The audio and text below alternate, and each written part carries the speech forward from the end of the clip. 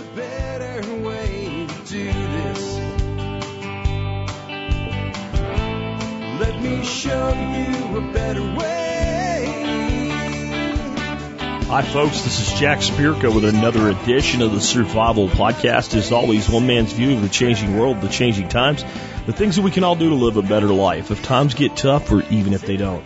Today is May 16, 2014, and it's Friday. That's right. It's time for your calls to the Think Line. The Think Line number is 866-65-THINK. Again, 866-65-THINK. For those without letters on your dial for whatever reason, 866-658-4465. Again, 866-658-4465. You call that number, you're not going to hear, hello, caller, this is Jack, you're on the air, because it's a podcast. Podcasts, by their very nature, are seldom live. They are pre-recorded and then published and sent out into the great big wide world for you to listen to at your convenience. Largely commercial free, I might add, except for a little bit here in the beginning. On that note, let's go ahead and take care of today's sponsor. Sponsor of the day number one today is Sawtooth Tactical. Hey, if you get over to Sawtooth Tactical, located at sawtac.com, you'll be able to find all the cool stuff you need to live the tactical lifestyle. I mean everything. SOE tactical gear, Maxpedition bags, you name it. Everything's over there. The Titanium Manly Sport Magpul magazines. They've got it. A veteran-owned, veteran-operated company nestled in the Sawtooth wilderness of Idaho, which is why they have the name Sawtooth. Check them out today, Sawtooth Tactical. Next up today, Backwoods Home Magazine. A long time ago, there was a guy named Jack. He had just gotten out of the Army, and he went back home to rural Pennsylvania. There was a lot of things he liked about rural Pennsylvania, but you know what? There was no future there. So he packed up a little Ford Mustang II. This is a true story, and he drove to Dallas, Texas, where his car promptly broke down 12 miles from the friend's house he was going to visit and see about staying there. They decided to become roommates and stay there together, and did that for a while. Did manage to fix my car. But I tried to save money the best I could, and I would walk a lot of places when I was trying to figure out what to do with my life. And found a little bookstore called Barnes & Noble at a mall less than a mile away from the apartment I lived in, and found Backwoods Home Magazine. It was my connection back to rural living. Once I got a job, not long after that, and I got on my feet, it was one of the first magazine subscriptions I ever subscribed to. In fact, it was the first one I ever subscribed to as a grown adult that did it for myself. I've been reading it ever since. That year that story happened was 1993. Can't really give you a better endorsement than that for Backwoods Home Magazine. They also do support the MSB, both those guys and Sawtooth Tactical, so you can get discounts from them as a new subscriber or when you order from Sawtooth. And let me tell you about the other discount vendor that we're going to talk about today from the Members Support Brigade, CampingSurvival.com. CampingSurvival.com does a 5% discount on all purchases for members of the Support Brigade.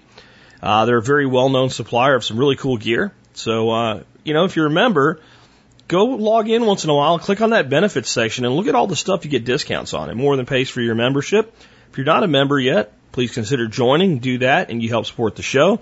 You get a bunch of great discounts. You get content available nowhere else. You get over $200 worth of free ebooks to download on day one, and a lot of other great stuff. Check it out today. Just go to the survivalpodcast.com and click on members, military, law enforcement, Peace Corps, active duty and prior service, along with first responders like EMTs, paramedics, and firefighters. All of you do qualify for a service discount if you email me before, not after you join, before. Email me at jack@thesurvivalpodcast.com. Put service discount in the subject line, 1 or 2 sentences. Tell me about your service. I'll get the discount code back to you. With that, let's get into the main topic of today's show. The episode is 1348. So the year is 1348. And as we move into the middle 1300s, you will find the Black Death dominating the scene. In fact, every single entry in the 3 entries by Alex Shrugged and TSP Wiki today is about the Black Death. And I can promise you, if you were there at the time and living in the society in Europe, you probably were talking about little else. I want to read something to you, though, to go back to some comments I made that had a lot of people emailing me asking me what I was talking about. I talked about the Holocaust and the fact that the United Kingdom and the United States of America were the genesis of some of the things that actually caused the Holocaust. People want to know what I'm talking about. This fits with it. Let me tell you a little bit about it. Black Death. Pope Clement the 11th, is it the 11th? No, it's the 6th, saves the Jews as best he can. With the Black Death sweeping across Europe and local peasants seek someone to blame, many accuse the Jews of poisoning the wells in order to kill the Christians, despite attempts by Pope Clement the Sixth to calm his Christian flock. They're in panic. Zurich, in present-day Switzerland, bans the Jews, and the plagues won't reach Zurich for yet another year. Some authorities arrest Jews, probably in an attempt to protect them from violence. 60 large Jewish communities are wiped out, along with many smaller ones across Europe. My take from Alex Shrugged. From FYI, from a Jewish perspective, the Christians are not exactly covering themselves in glory this year, but the normal patterns are being followed. In general, for whatever reason, the better educated leadership try to protect the Jews within their communities, but the peasantry, the lower clergy, and the monks usually blame the Jews in the midst. There are reasons for this, having little to do with religion, but religion is used as an excuse. Various popes at this time are establishing colleges to train the clergy so they have more consistent Christian education. The church will change the educational system again when they realize that the Holocaust was due in part to linking Christianity with national identity or a national figure, as they did in the Middle Ages, rather than making an individual conviction. This allowed Hitler to claim if a citizen didn't support Germany in war, he wasn't a good Christian. Interesting. And class warfare, whether done just to raise taxes or to kill people, is old news. But when I saw this history segment, I thought this would be a good time to tell you the rest of the story, at least part of it, as to how the Holocaust had a lot of its genesis in the United States of America. I really recommend those of you that have Netflix look up a documentary called, it was either Nazi Medicine or Nazi Doctors, one or the other. I watched this recently. And I was shocked at how a lot of what happened in Germany had its genesis in the United States through eugenics. Now, eugenics is something that gets thrown around by people in the conspiracy world a lot today. I'm not saying there's no truth to it, but it certainly isn't what it was in the early 1900s and late 1800s. Do you know eugenics was taught in medical schools in the United States? Yep. And it was also taught as a theory in Germany, and many of our doctors here and from England went to Germany to study and came back here and actually started to implement a lot of eugenics policies faster than the Nazis did. You know, there used to be forced sterilizations in the United States of America. In fact, Germany congratulated the United States of America on passing laws for forced sterilization before Germany did and getting it done. There was a belief that we could make society better by at least, if not getting rid of them, at least preventing the people that were dumb, lazy, stupid, incompetent, handicapped, whatever word you wanted to put after it, slow, from reproducing. Ghastly, isn't it? And it was this medical program that led to the concentration and death camps. That's where it started. It started with the belief that we'll just make sure that these people don't reproduce so society doesn't have to pay for them. I mean, we look back at that and we think that's not just horrible, that's hard to believe that people would even think that way, especially in the United States. I guess we can think about some of the racism going on at the time and the rise of the Ku Klux Klan at the time and think, well, yeah, okay, maybe. But that was a different time and a different place and a different horrible group of people. And we don't think like that anymore today, and we've learned our lessons, have we? I want to try, and I don't want anybody to twist this and say that I'm some evil bastard for doing this. I'm not. And I don't mean what I'm about to say. But I want to show you the precarious place that society still exists in with this kind of thinking. I want you to take, especially those of you that are liberty-oriented and educated, and I want you to dumb yourself down for me for a moment. I want you to think of yourself like the typical workaday Joe in America today. This barely got his head above water, is busting his ass, and looks over at all the people on welfare and thinks, son of a bitch, why don't you people do what I do and take care of your own? What if, some of you are even going to think this is a good idea.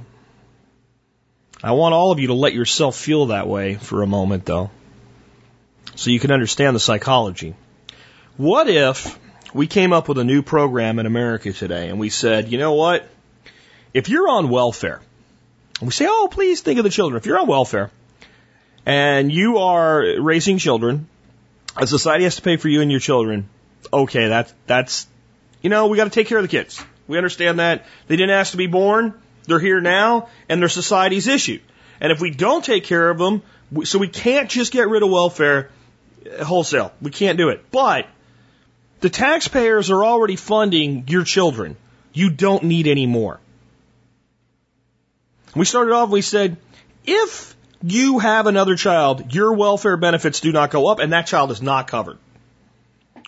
And we tried that, and people thought that might be a good idea.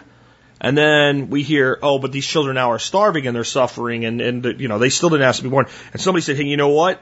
Fine. If you want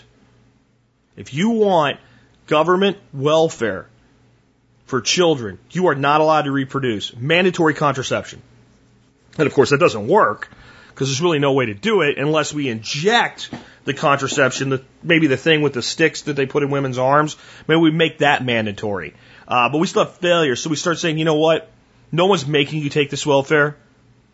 If you want welfare, then you cannot reproduce, period. You have to be sterilized. Not mandatory. It's mandatory if you take the welfare. And if it wasn't done that fast, if it was done over time, with enough propaganda, and I want you to think about this for a minute. I want you to think about, let go how evil this is and where it leads to.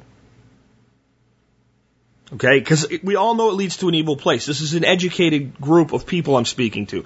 Let go of that for a second and try to go into that workaday Joe mentality that doesn't have an advanced critical thinking, critical analysis, understanding of the long term.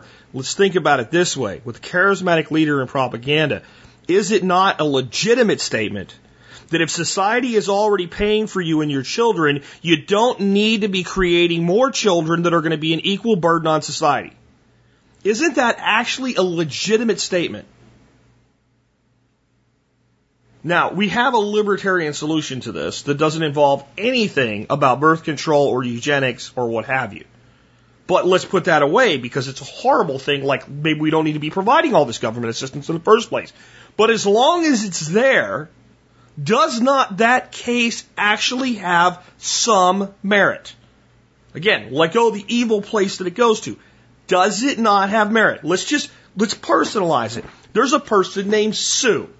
She has 3 children from 2 husbands, but neither were ever husbands. They're just baby daddies, and they're not involved, and they're gone.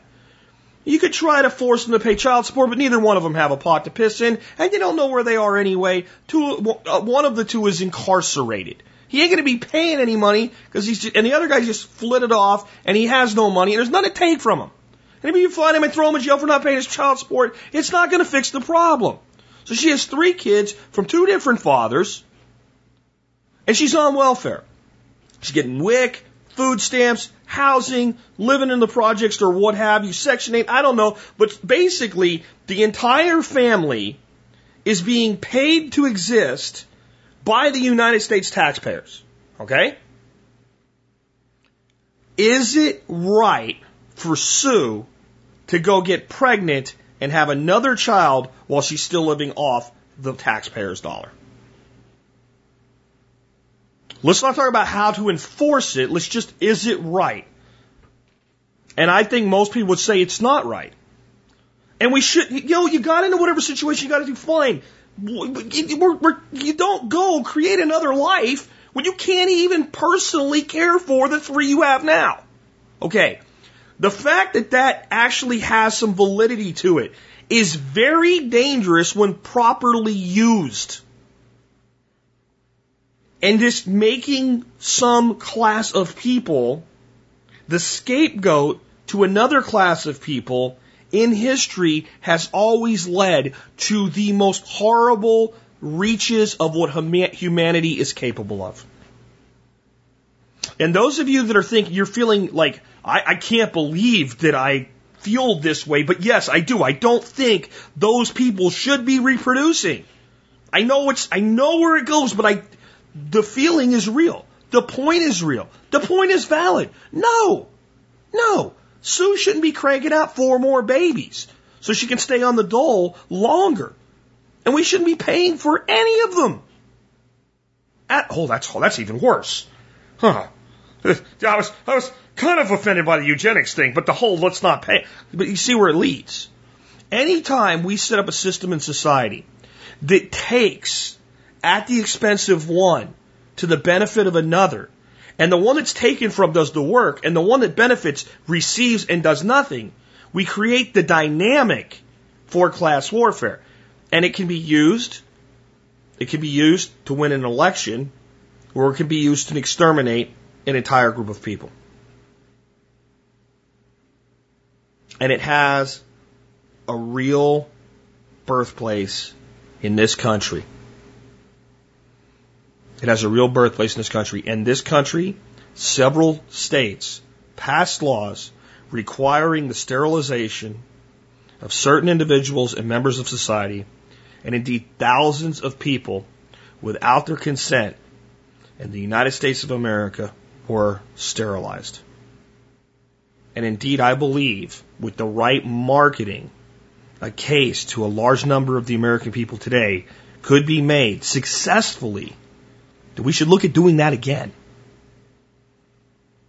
And if you don't want to be sterilized, stop taking the dependency handout, would be the way they would do it today. I'm not saying they're going to do it. I'm saying you better always stay vigilant for this type of thinking, because it preys upon the truth so that a lie can be manifested as the truth.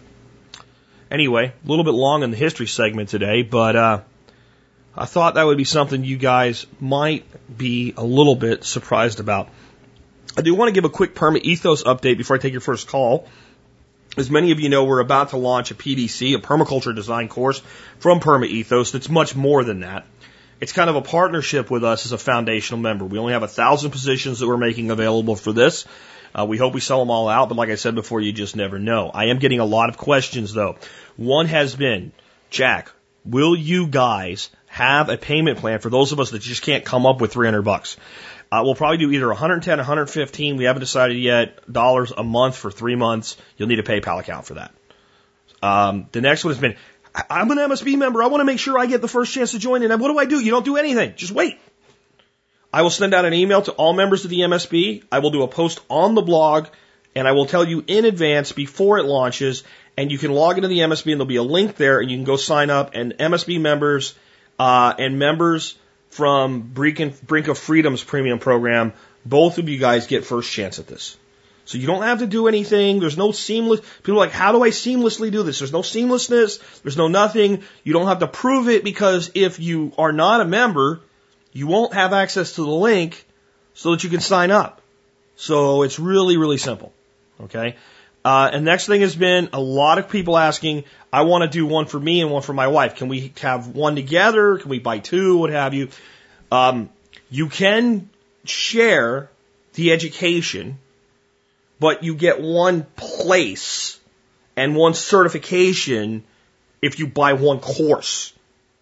Okay, so if Tammy and Bob together go through the PDC, at the end there's a certification issued.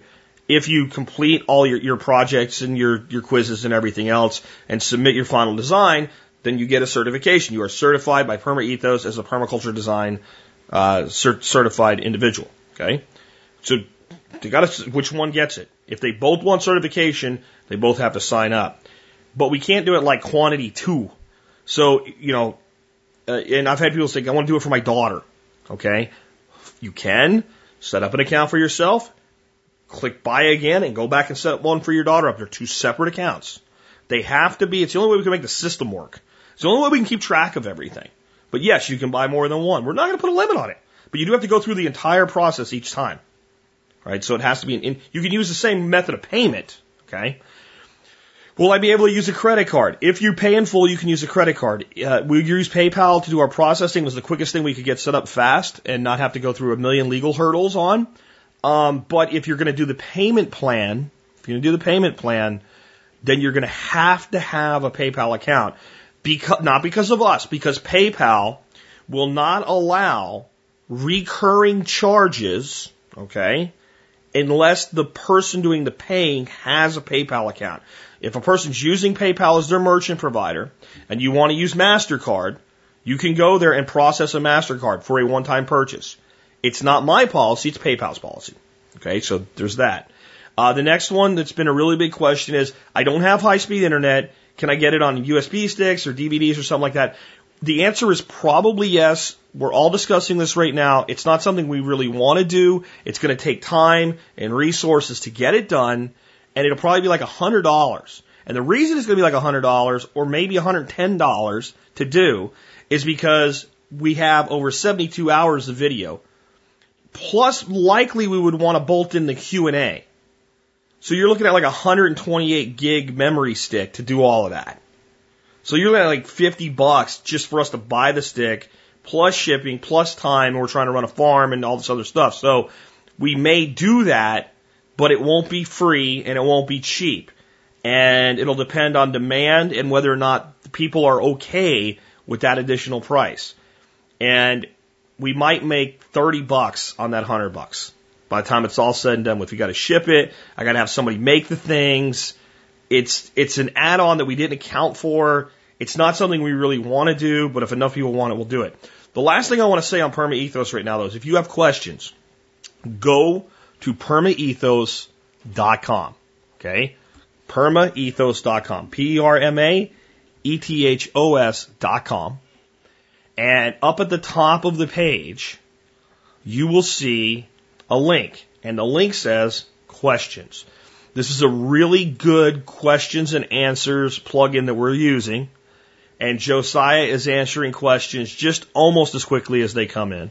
Your question may have already been asked. They're all, there's a ton of them listed there.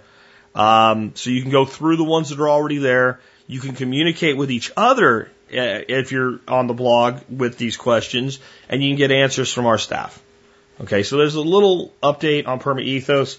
Will we launch on the 20th as planned? Maybe the 21st, maybe the 22nd, I'm not sure. How long will MSB members and Brick of Freedom members have to sign up before it goes to general public? Probably 24 to 48 hours. There's a few little nitpick things we have to make some decisions on first. All right, so that's it for PermaEthos. So with that, I want to go ahead and take your first call of the day. Hello, Jack. My name is Scott, and I'm in central Missouri. I'm working on about 20 acres of land, 10 acres or so, which is open, 5 of which is a lake, and 5 of which is kind of woodland. Mostly eastern red cedar, as this is kind of repairing old pasture land, that kind of thing. Anyway, around the edges, of course, there's lots of autumn olive. I'm working on rehabilitating my opinion of those and seeing how I can utilize them aside from just the berries and the nitrogen-fixing properties of the plant itself. What can I do to use to maximize that, but also not promote a bunch of aggressive new growth? I do understand that apparently cutting them back makes them kind of want to grow back even stronger and more aggressively. Anyway, I'd love to hear your thoughts, love the show, and appreciate all you do. Thanks. Bye.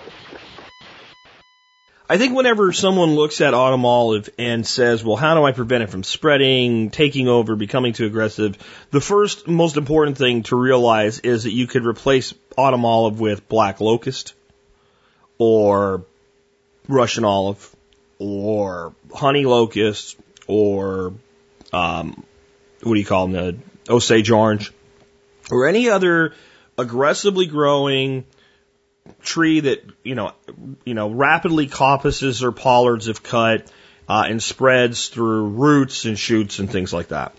And pretty much the answer is going to be the same for all of them.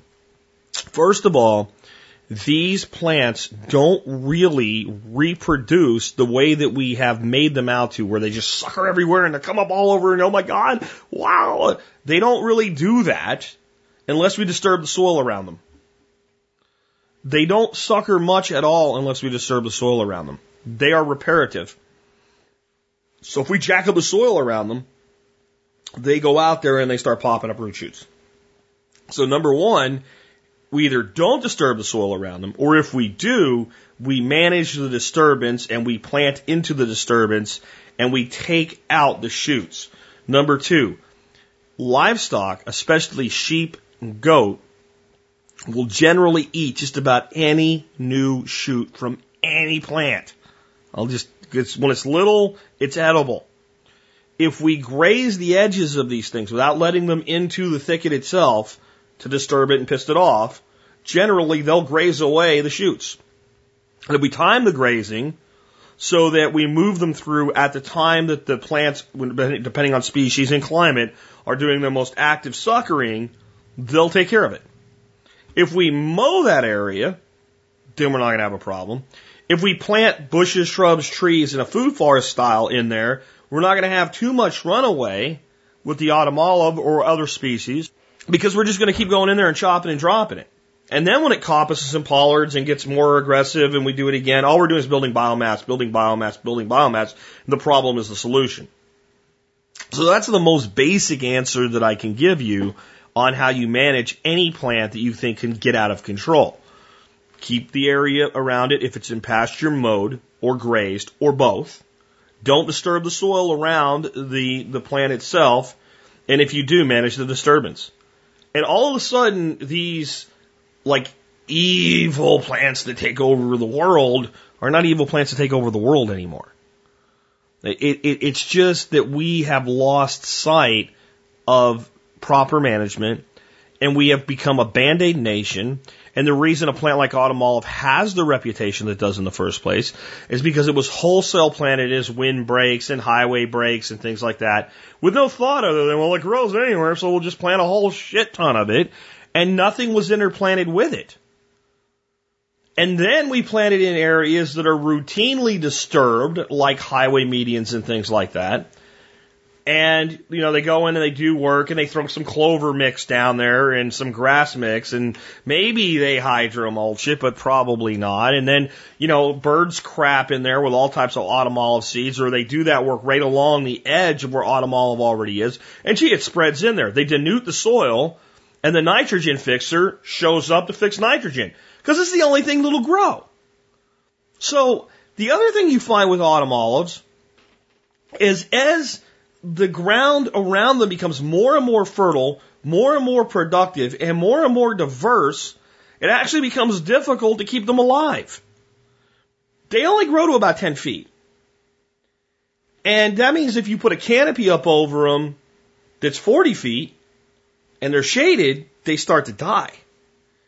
They'll tolerate things like black walnut and pecan, which we'll talk about in a bit, but once that tree's up and shades them out, they go away. They need sun. They're not an understory plant. They're an edge plant. So they're actually easier to control than something like locust, because locust can keep up with the canopy. Locust can get up there, right? Locust doesn't need the edge. Locust doesn't have to either be edge or just inside edge understory with the right solar aspect. Locust can compete, man. It can grow. It can do its thing. Autumn olive's actually a lot easier to control in many ways. Now, it sounds like what you have is a lot of it. And it's probably like a big, giant, harsh thicket of it now. This is what I would say. If you're going to remove it at all, remove it very, very early in the spring before it flowers, before it berries, when all of the seed is already done, whatever the seed's going to do. And dig it out. I'm talking with excavator, you know, down in, dig the whole things out and get the area diversely planted immediately and go into other shrubs and stuff like that. And some of it's going to come back and then harness it as a control or as a support species at that point. There's nothing wrong with cutting it. But boy, think about when you cut it. If you cut it when it's in full berry and mature berry and now you've got seed everywhere. Right? So you have to think a little bit differently there. And again, the big thing that will make any of these plants spread from suckering is disturbing the soil around them. And in general, these plants don't show up in undisturbed fertile soils. They show up in disturbed infertile soils. So if they're showing up somewhere, that means that you have disturbed infertile soil. Now, what can you do with it other than is a nitrogen fixer, and for the berries. I don't know.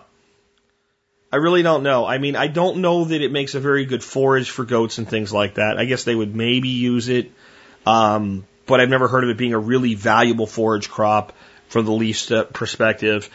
It's not really a good quality wood or timber. It certainly could be cut and shredded and used as a mulch. There's no doubt about that. It would be a good nitrogen-rich mulch if shredded when green. That would be another way, but you're still using it for the nitrogen. I don't know what else you can do with it. The berries are quite valuable, though, as a food source. And again, it won't go crazy on you unless you create the environment that it goes crazy in, which is disturbed, unfertile soils that are unmanaged, unkept, and not diverse in species. So there you go. It's the best I can do on that one. Let's take another one. Oh, if you want to dig some of them up and send them to me, I'll take them. And let's move on. Hey, Jack, this is Low Watt Living. I just want to make a comment on how rested you sound this week after your vacation. And we should probably all take that to heart and, consider that, most of us as preppers think, something could happen any minute now, any time now, any day, maybe tomorrow. And we should take time out every once in a while just to relax a little bit and not be so stressed. I think that's a big issue when it comes to this sort of thing. It's really easy to get really ramped up on it and not just step back for a minute and calm down. And you've proven that to us, I think, this week. And that's all I got. Thanks. I'm glad you're well rested now. Bye. I'm glad you can hear the difference. I've heard from a lot of people that you can, and I think I need to take more respites, and I don't think they always need to be 10 days. I have always shut down the business between, like, the 23rd of December and the 1st of the year. Right up around Christmas Eve, I just shut down. I don't do anything. I barely keep the email up, and I pretty much say don't email me unless it's really, really important. I do basic customer service. I can't log in, or I sent you payment and I haven't, gotten set up. And pretty much everything else, it's just, file 13. I bet many of you know what file 13 means. Anyway, so then, I'll take a vacation once in a while, and I try to usually, do a bunch of episodes that are predetermined to go out. And I probably in the future will do that, but this time I didn't because I just couldn't with everything else going on. But what I realized, so I sat back and I thought, in the last year, other than my recent fishing trip to Sanibel, I've gone fishing one time at a little farm pond. I did a sum total of 0 hunting last year. I took nowhere near enough walks. And I didn't take enough mini vacations. I remember when I was broke. Okay, and sometimes you realize that maybe you're better off broke in some areas of your life, not all. This is what I mean by that.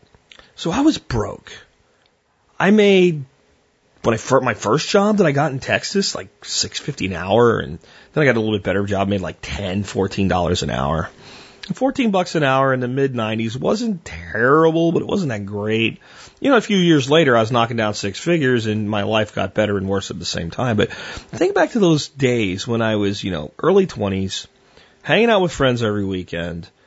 I went to the lake probably 30 weekends out of the year, one way or another, and went on, a dozen camping trips a year at least. And when I look at my life now, I have so much more time, in reality, if I'll use it. So much more freedom and, not bragging or anything, but so much more money. I can promise you I'm not getting rich from this, but I do better than $14 an hour. I promise you that. But I love what I do so much. I get compelled to continue to do more and more and more. And I don't take enough time for myself, and I don't take enough time for my wife. And I think no matter where you're at in your life in America today, in the success quotient, that we all do it. And I think it's a huge mistake. And I think that, so a lot of people have 2-3 weeks a year of vacation. I think that a lot of times people tend to take it all in one big lump. I think we should put aside 2 or 3 days a year with that vacation time, if you have it, to take it like on a Friday or a Monday and just take a long weekend and just go do something you like and put everything to bed for a while. Just let it go. And I don't know that you always need to go somewhere. Sometimes those vacations can be right in your own backyard. It's funny to me that people come to Dallas and Fort Worth for a vacation. I'm like, really? You couldn't find anywhere better than this to go for a vacation? You know, you're coming here? And they're like, oh, I want to go see Dealey Plaza where, you know, JFK was shot, and I want to go to, you know, a museum, and I want to go to the Dallas Arboretum, and I want to go to the Fort Worth Botanical Gardens, and oh yeah, all that stuff's right here. And the Dallas Zoo and the Fort Worth Zoo are awesome zoos, and yeah, there's, you know, for the people with kids, they want to go to Six Flags or Wet n Wild. Oh yeah, that's right here. I'm going to go to a Cowboys game at the stadium because even though it's expensive as hell, it's an awesome. And I just sit back and I think, you know what? There's so much right here. And then I start thinking about like fishing trips. I mean, within an hour to 2 hours of where I live, some of the best guides in the country guide for striped bass and blue cats and largemouth bass. And I know those are the things I like and maybe that you don't like, but then I have to just say, you do have to once in a while sit around and say, what is within 2 hours of my home? And make time to just let the hell go. Because if you don't, what happens is pressures build and build and build. And I'll tell you what, there's nothing wrong with this either. This might be a good day off for a lot of you guys. Set up a barbecue with friends on a Friday evening at your place. Thursday when you get off work, anything you don't have that you need, you go buy. You wake up in the morning, you're not leaving. Spend the day cooking and getting ready, drinking a few beers, listening to music, turn the freaking computer off, don't go on Facebook, don't even listen to Jack. Right? Maybe if you want to listen to me while you're cooking, that's fine. Listen to my barbecue show. Make a meal for people. Have them come over, hang out, spend some time together. That would be one way.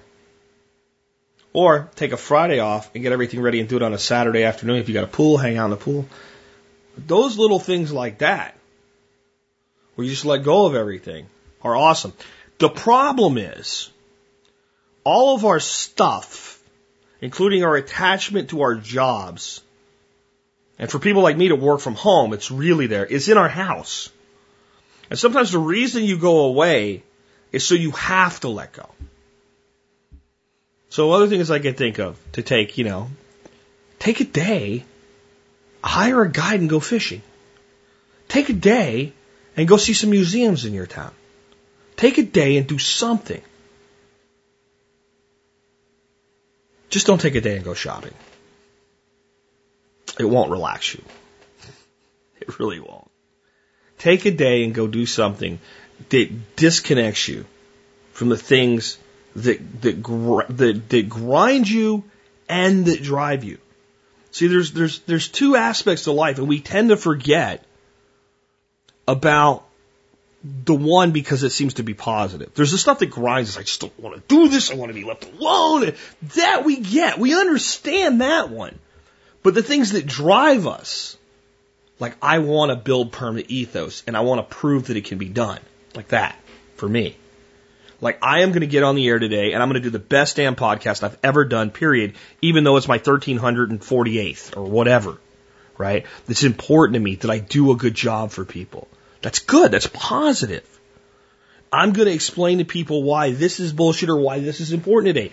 It's great. I'm going to get out and I'm going to plant 5 more trees today. I'm going to work out there and get this stuff done. I got so much to do. All that's great.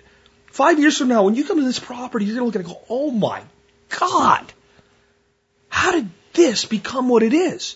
And without that drive, it can't be. But you gotta frickin' stop once in a while.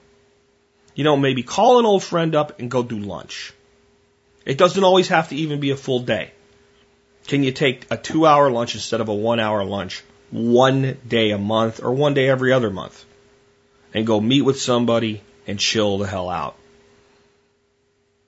And don't talk about work.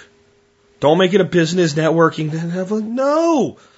Talk about baseball or football or hunting or fishing or guns.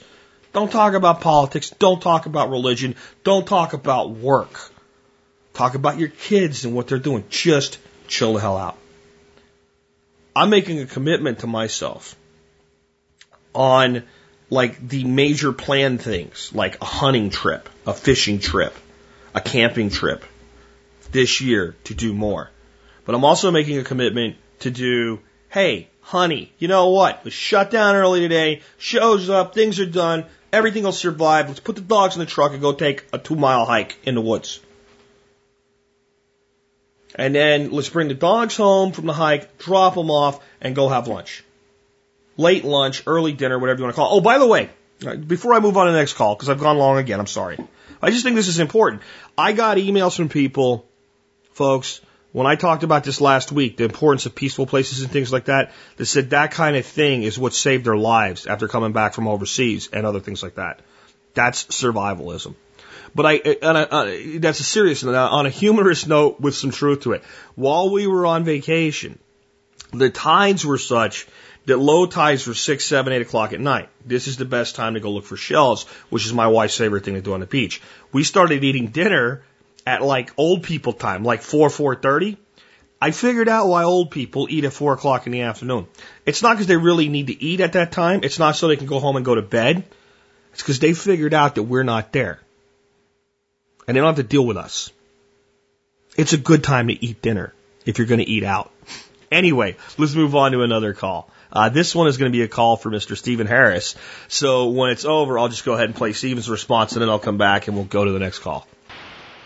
Jack, this is Dave with a question for the expert council member, Steve Harris. My question is how to set up PV solar panels to run one of his stills. Currently I have 2 of his stills. One's a 330 watt.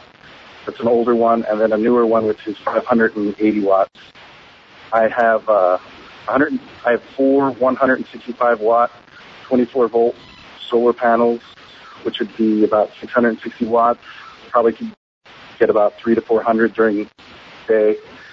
I have a 1,000 watt inverter and a 30 amp charge controller. So I want to know how to set this all up. I don't really know how many batteries I need. At least 2 to make it 24 volts.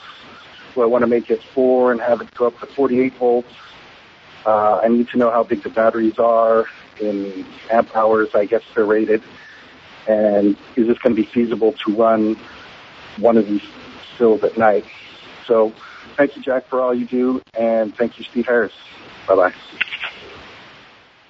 Hi, this is Steve Harris with the Expert Panel calling in to answer your question. Now, I'm not going to repeat myself here on how to set up a great solar panel system with a battery and inverter and solar panels, because I did a great job of doing that and covering that in detail in a 30-minute panel question I did for Jack.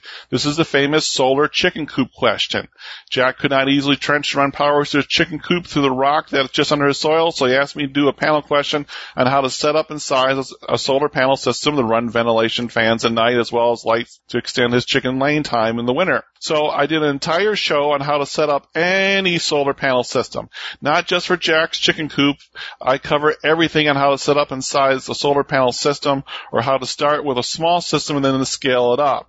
You might have heard of these improperly called solar generators. Solar generators are a scam to sell you very little for a whole lot of money.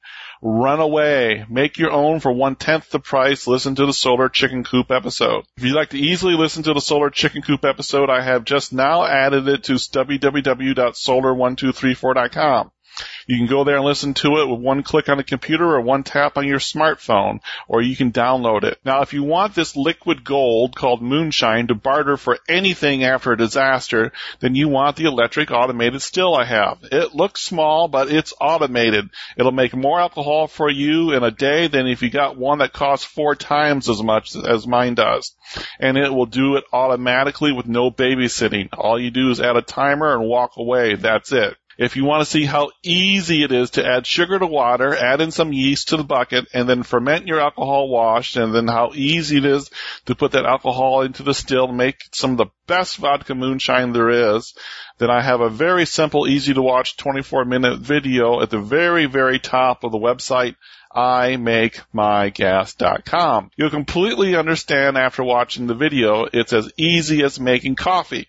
All you need is sugar, water, and yeast and the distiller. That's it, nothing else. No corn, no wheat, no molasses, nothing else. Sugar, water, yeast, that's it. There's also a link to IMakeMyGas.com at Steven1234.com. Now, if you want me to tell you how you set up your 4 solar panels and with what size battery to run an electric alcohol still that draws about 580 watts for about 1 hour and 20 minutes while it distills its first batch of fermented sugar and water into about 80 to 100 proof moonshine, here's the answer to that. You'd never use solar panels or any other source of power after a disaster to make moonshine. Not ever. It's a fool's errand. Everything you have after disaster is all you have. You're not getting any more. And what did I say moonshine is made from? Sugar and water. Solar panels are not a lightsaber of power, and moonshine still is not a magic fountain of alcohol that endlessly makes alcohol.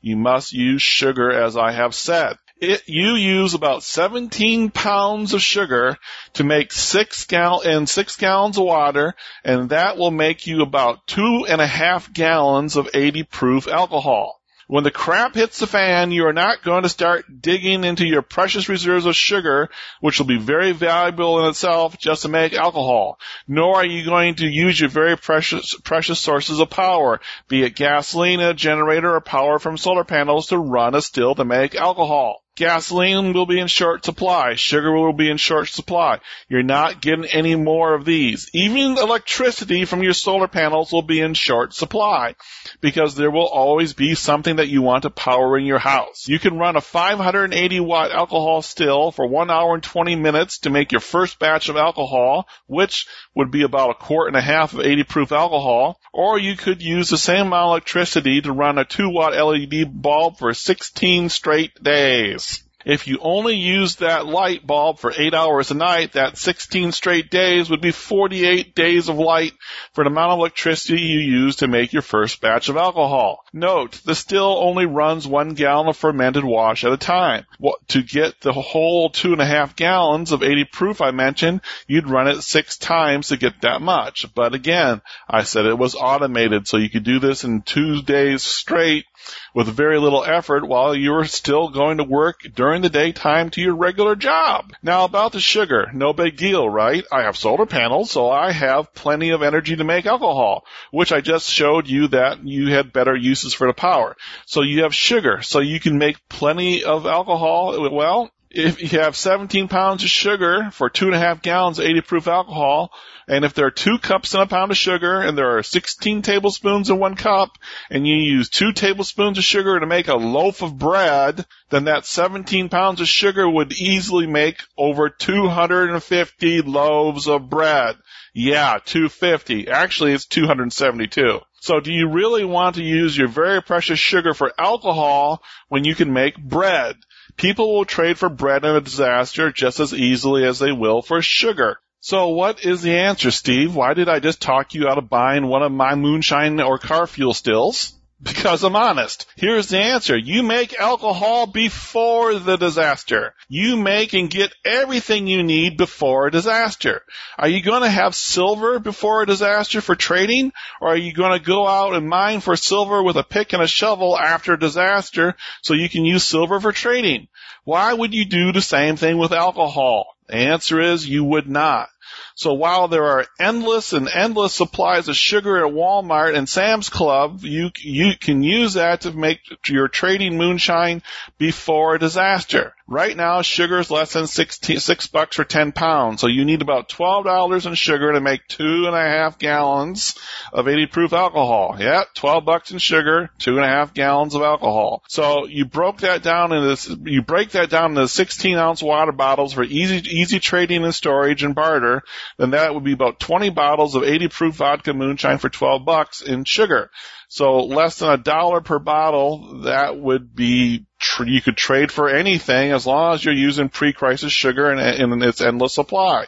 Store moonshine in 16-ounce bottles for easy trading, not in quart mason jars or gallon jugs.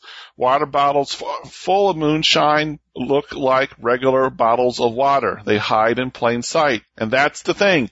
If you make moonshine in the USA, you are not going to tell anyone about it until after the crisis, and there is no rule of law, because I'm here to warn you right now, making even one drop of moonshine in the USA is a federal felony.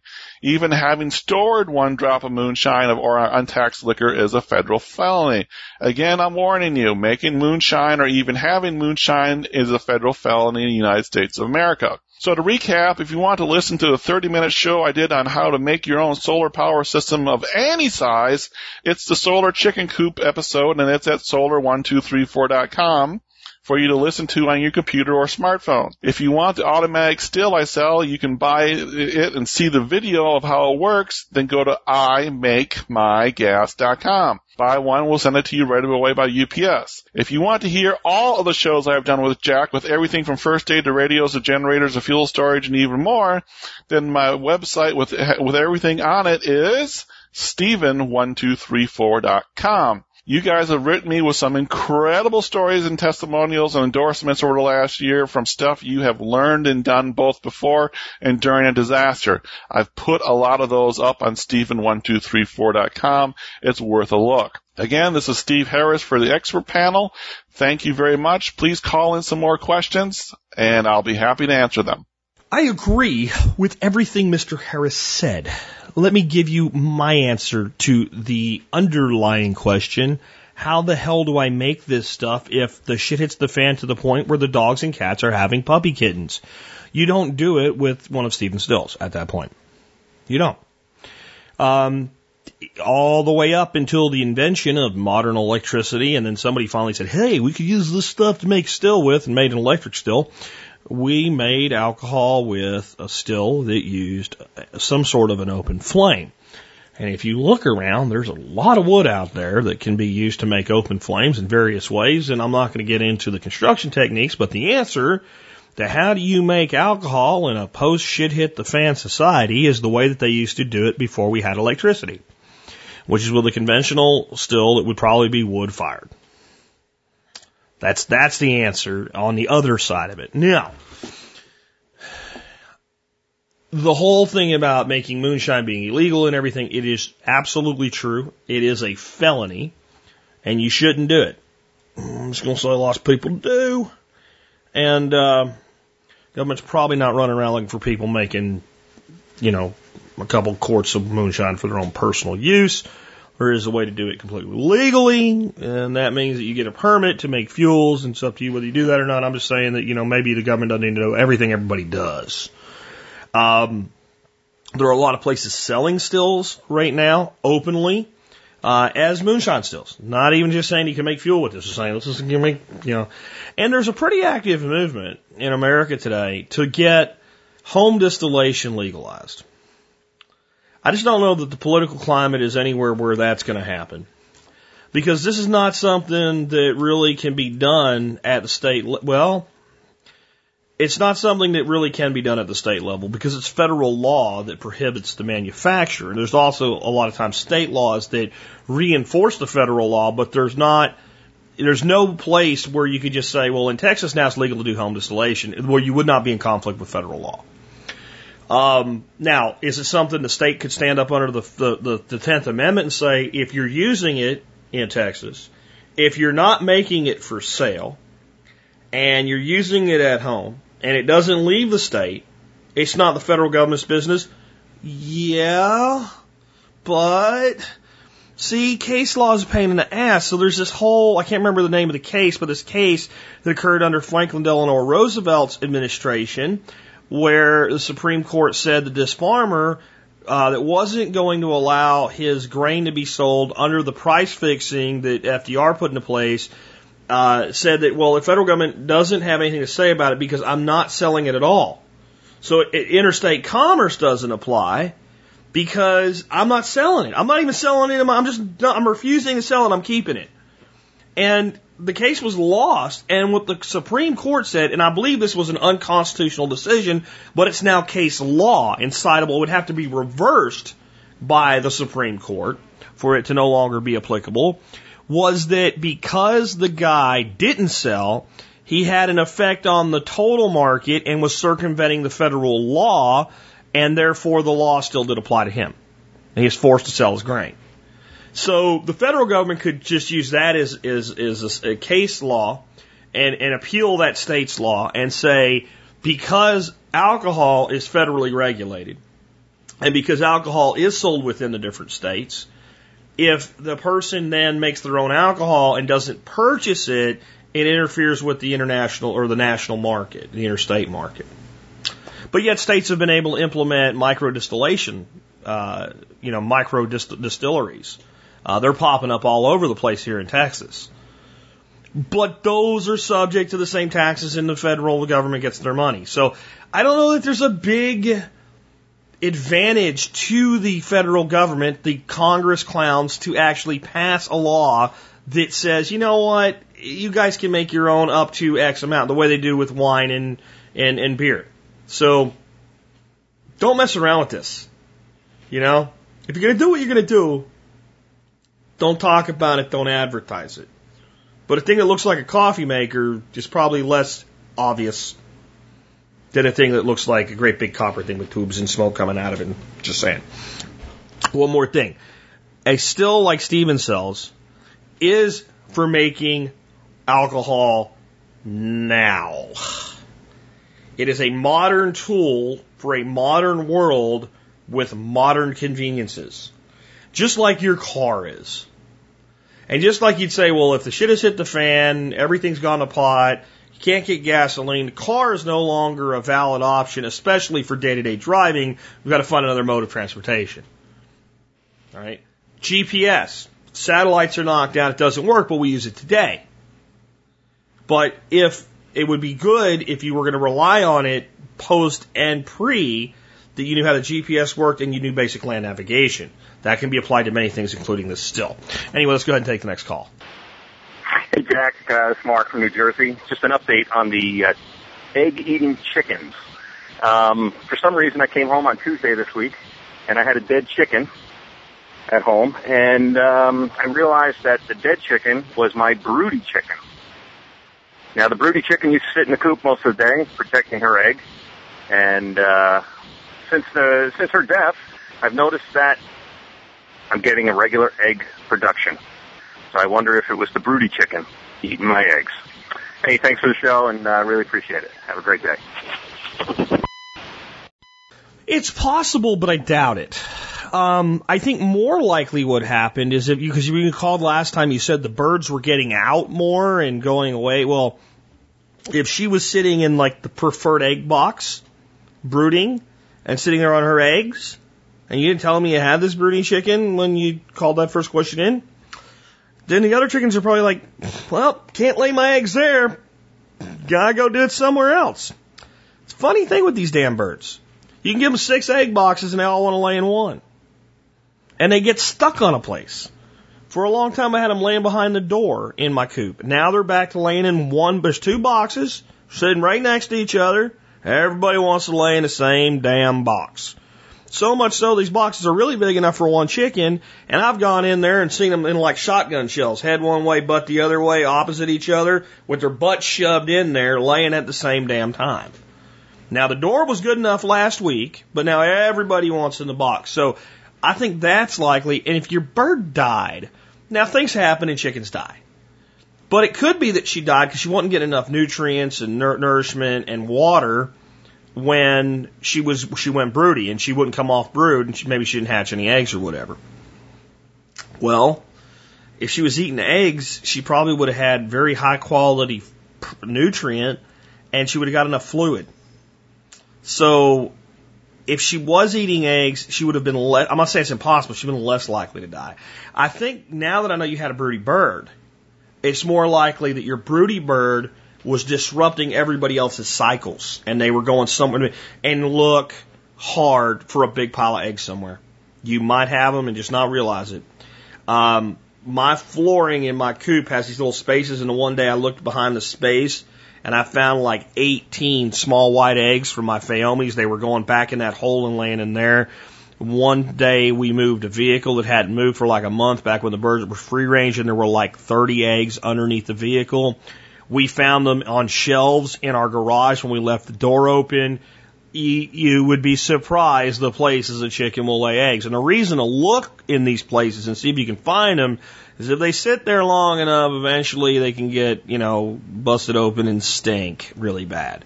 They also might be more likely to attract predators and things like that. So take a look around, and don't be surprised if you have an Easter egg hunt in May and find a big stockpile somewhere. It's very, very probable that those girls were still laying eggs, that they weren't being eaten, and they were just hiding them because the place they wanted to lay them was occupied by a bitchy chicken. Let's take another call. Hey, Jack, it's Jesse in San Diego. I was wondering, what are some good permaculture strategies for designing properties to help protect them from fire?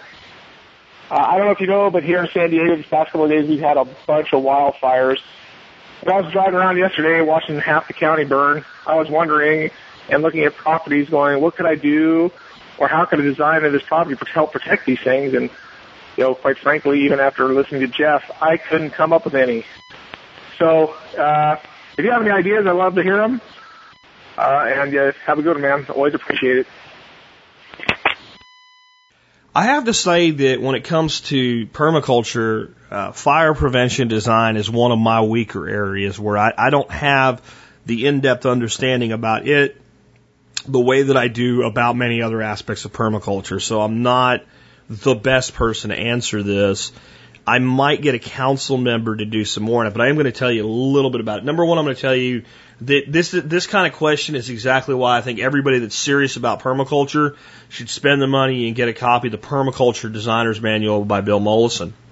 And if you were to turn to page 451 of that design manual, you'll find section 12.16 and a whole handful of pages on fire design that talk about things like fires need fuel supply, oxygen supply, preheating, and unstable air masses to become runaway fires, and how to design with those considerations in mind. Things like if you do what everybody does, which is put your house up on top of a hill for a view, then especially depending on slope and things like that, you set your house to be a matchstick because fire moves uphill. And for every 10% you increase grade, the speed at which fire moves doubles. Got that? Got that? If fire's going uphill and you increase the grade by 10%, you double the speed that it moves every time. So if you go from a 0% grade to a 10% grade, you double it, right? If you go to a 20% grade, you double it again. If you go to a 30% grade, you double it again. So low-lying valleys, wet areas are where you would go. Some of the things I've gleaned from the designer manual when I looked at this section that I'm referencing, that I also would kind of say already makes sense. Water features. So putting in water features as fire breaks, roads, removing excess fuel, putting in swales. Swales make good fire breaks, and you could flood them. So if you had swales around your dwelling, and you knew a fire was coming, and you had dams that could be drained or emptied or just partially drained, you could flood your swale system as the fire approached. Another thing I picked up was the concept that what you can do to help your roof be less likely to catch. Now, this isn't going to, if the fire comes right up to your house, you got a problem. But when you're talking about fly ash and embers flying and hitting roofs and catching roofs on fires, which is a lot of times the way a lot of these fires spread, one thing you can do to minimize that to a degree, plug all your gutters and flood your rain gutters. I remember listening to Bill Mollison with one of his PDCs say that one of the best things you could plant as a fire break are trees. And the class was like, what? What? He's like, big trees like walnuts and oaks. Huge. Plant big trees. The biggest, fastest, largest, biggest hardwood growing tree you can get. Plant a whole row of them right where the fire would approach from. And he said, if you don't believe me, you ever try to light one of those with a match? That actually big, giant, honking wood trees act as fire breaks. I don't know that I'm sold on that one. But I can tell you this, every dadgone thing that crazy old man says that you ever check out ends up being true. But sometimes you can't tell if he's just messing with you or he's being serious. But I can see there can be some validity to that because I've been in forests that have had major burns where a lot of the understory's burned out, but the big trees are just sitting there with scorched bark. So I've seen evidence that there could be some, but to me, the dead timber in the top and things falling out, and it just seems like I don't know that I trust that one. But I think that I've actually never seen a really in-depth, good module on fire prevention with permaculture. And I'm thinking that maybe it's something that I can get Jeff Lawton to do a mini segment, like a 15-minute segment for us on. And I'm going to reach out to him today and see if I can do that. But those are my, best answers for you, is think about your fire sector, the approach of your fire sector, remove fuels from that sector, block the unstable winds, put in fire breaks in the form of both water features and gaps.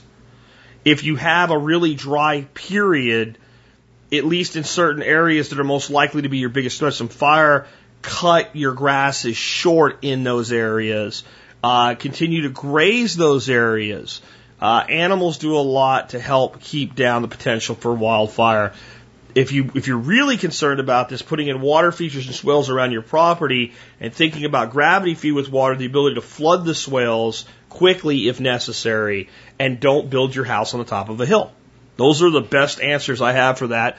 Before I take another call, I'm going to go ahead and play John Pugliano's, it seems like we're going to call it the Pugliano segment of the week. He's got some stuff for us today about the stock market. John is a member of our expert council, but he's kind of taking the bull by the horns and decided if there's not a question, he's just going to talk about something that's going on. So, John, what do you got for us this week? This is John Pugliano from Investable Wealth, and I have some comments about the stock market correction.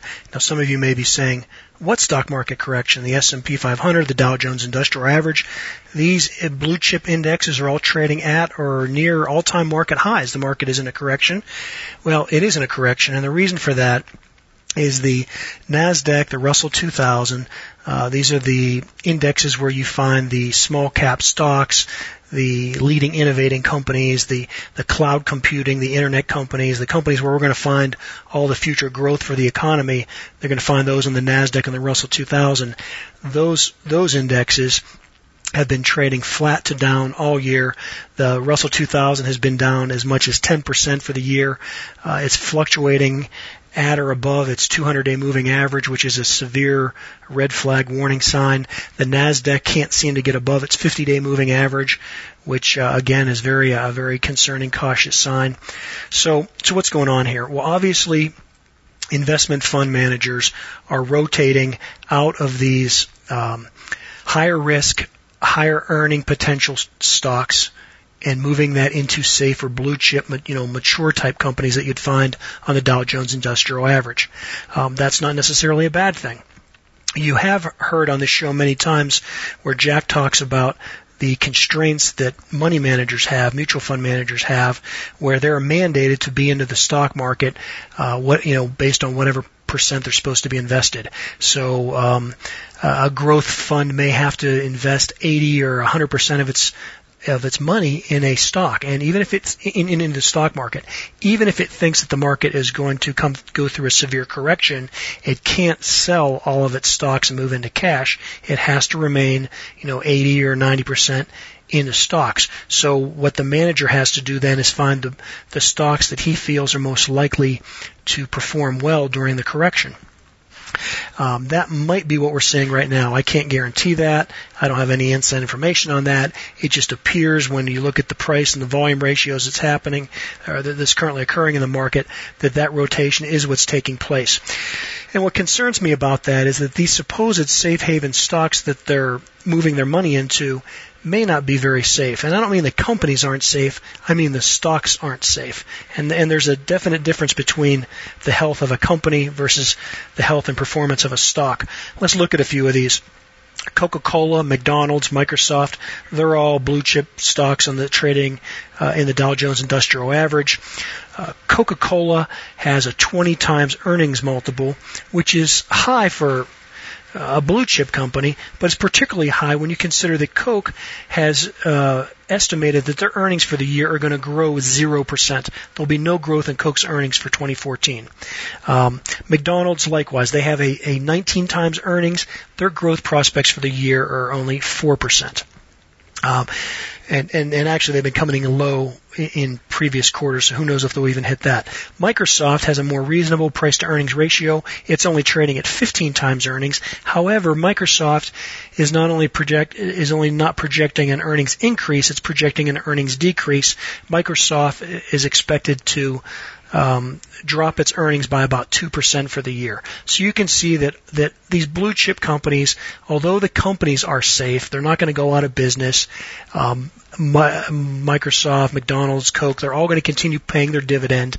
That's not the problem. The problem is that their stocks could be overvaluated, and for them to drop 10, 15%, is something that could be very likely. Will it happen? I have no idea. When will it happen? I have no idea. The important thing to know is that no talking head on TV, no one can guarantee you that they know what's going to happen in the marketplace. And that's why we always must proceed with caution, particularly when we're in a very turbulent time, when we see that the market is in a malaise like it's in right now. We should be very concerned that these growth indexes are moving down while the old stodgy blue chip stocks are moving up. And I encourage everybody to always think of cash as a viable option. You usually only hear people talk about, the investment advisors always talk about investing in stocks or investing in bonds. They don't ever talk about investing in cash. Cash is a viable investment, and it's something that you as an individual investor should consider, particularly in times of a turbulent market.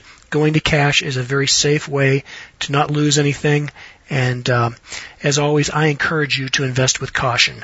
For the Expert Council, this is John Pugliano, Investable Wealth. Before I take the next call, I actually want to add some things to John's analysis. Number one, I agree with everything he said about why. Now, here's the thing. Somebody, not a financial advisor, somebody, a redneck from coal mining region of Pennsylvania, said back around 2010, 2011, I'm moving all of my money into blue chip dividend producing stocks because that's where all the big money is going right now, and I follow the big money.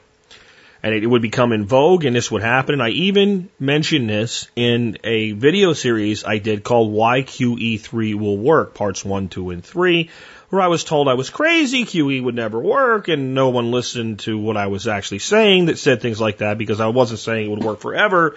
I said it would work for now, and here's how it would work, and here's how it would inflate the market, and things like that. And I mentioned things like the money moving to the blue chip stocks in there as well. So this doesn't surprise me. And this is what I've always said. When everybody starts doing something, it's time to at least start thinking about stopping doing it. Like John, I don't know when this is going to happen or when this correction is going to come. I will go out and say, yeah, it will.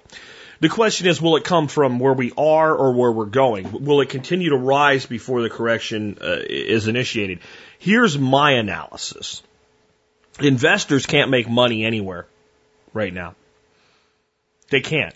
Other than equities or well-timed commodities. When you talk about a place to just sit your money and earn some interest, interest rates are through the floor.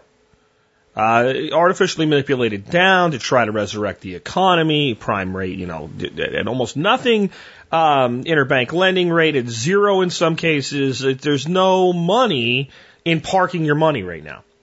Well, people with lots of money, whether they're managing nations or corporations that have cash reserves, even though what John said is true, that there's a time to put your money in cash, generally can only leave their money in cash. Because the problem with cash as an investment is we know it's a declining investment in value.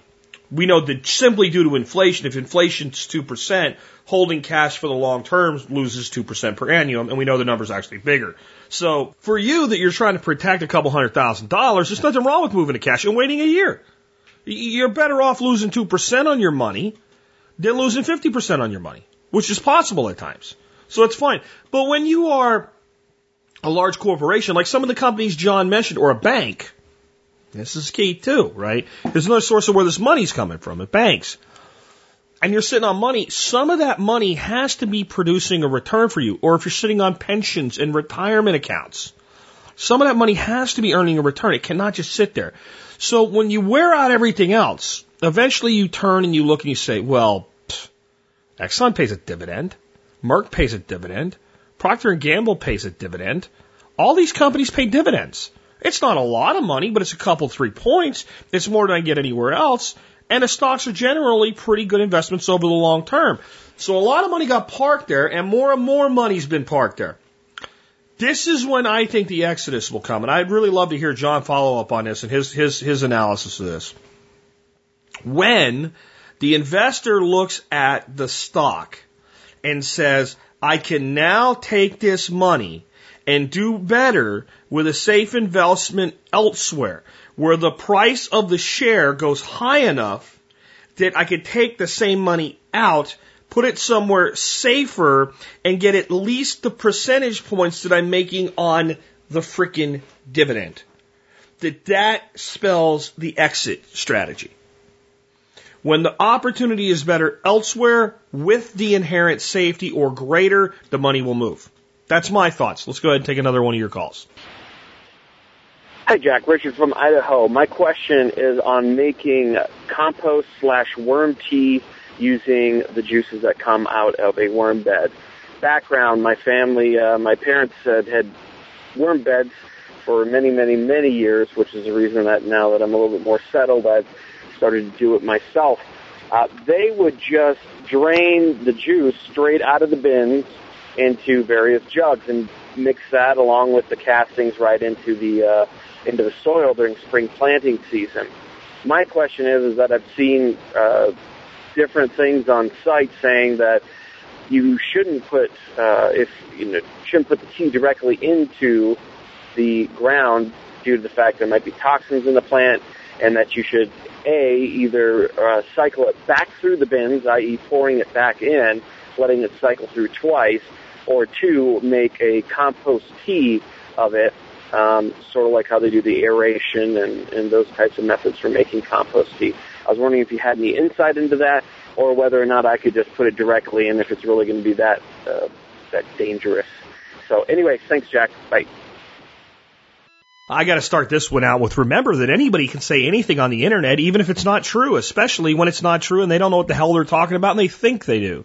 So, is there a case for using worm juice and or manures and or compost or a combination to make teas and aerate them and mix them and spread them that way? Yeah. Is it because you shouldn't do it with straight worm juice out of a worm bin? No. Because what does shouldn't do it mean? Well, you shouldn't do that. Well, why not? It'll burn the plants. Well, it doesn't burn plants. It just doesn't. You can use worm juice out of a worm bin straight away. Well, you should run it back through the worm bed, dump it in the top, and let it come back out the bottom. Why? What possible rationale? It's going to filter in some way? It came out of there. All you're going to do is flood out your freaking worms.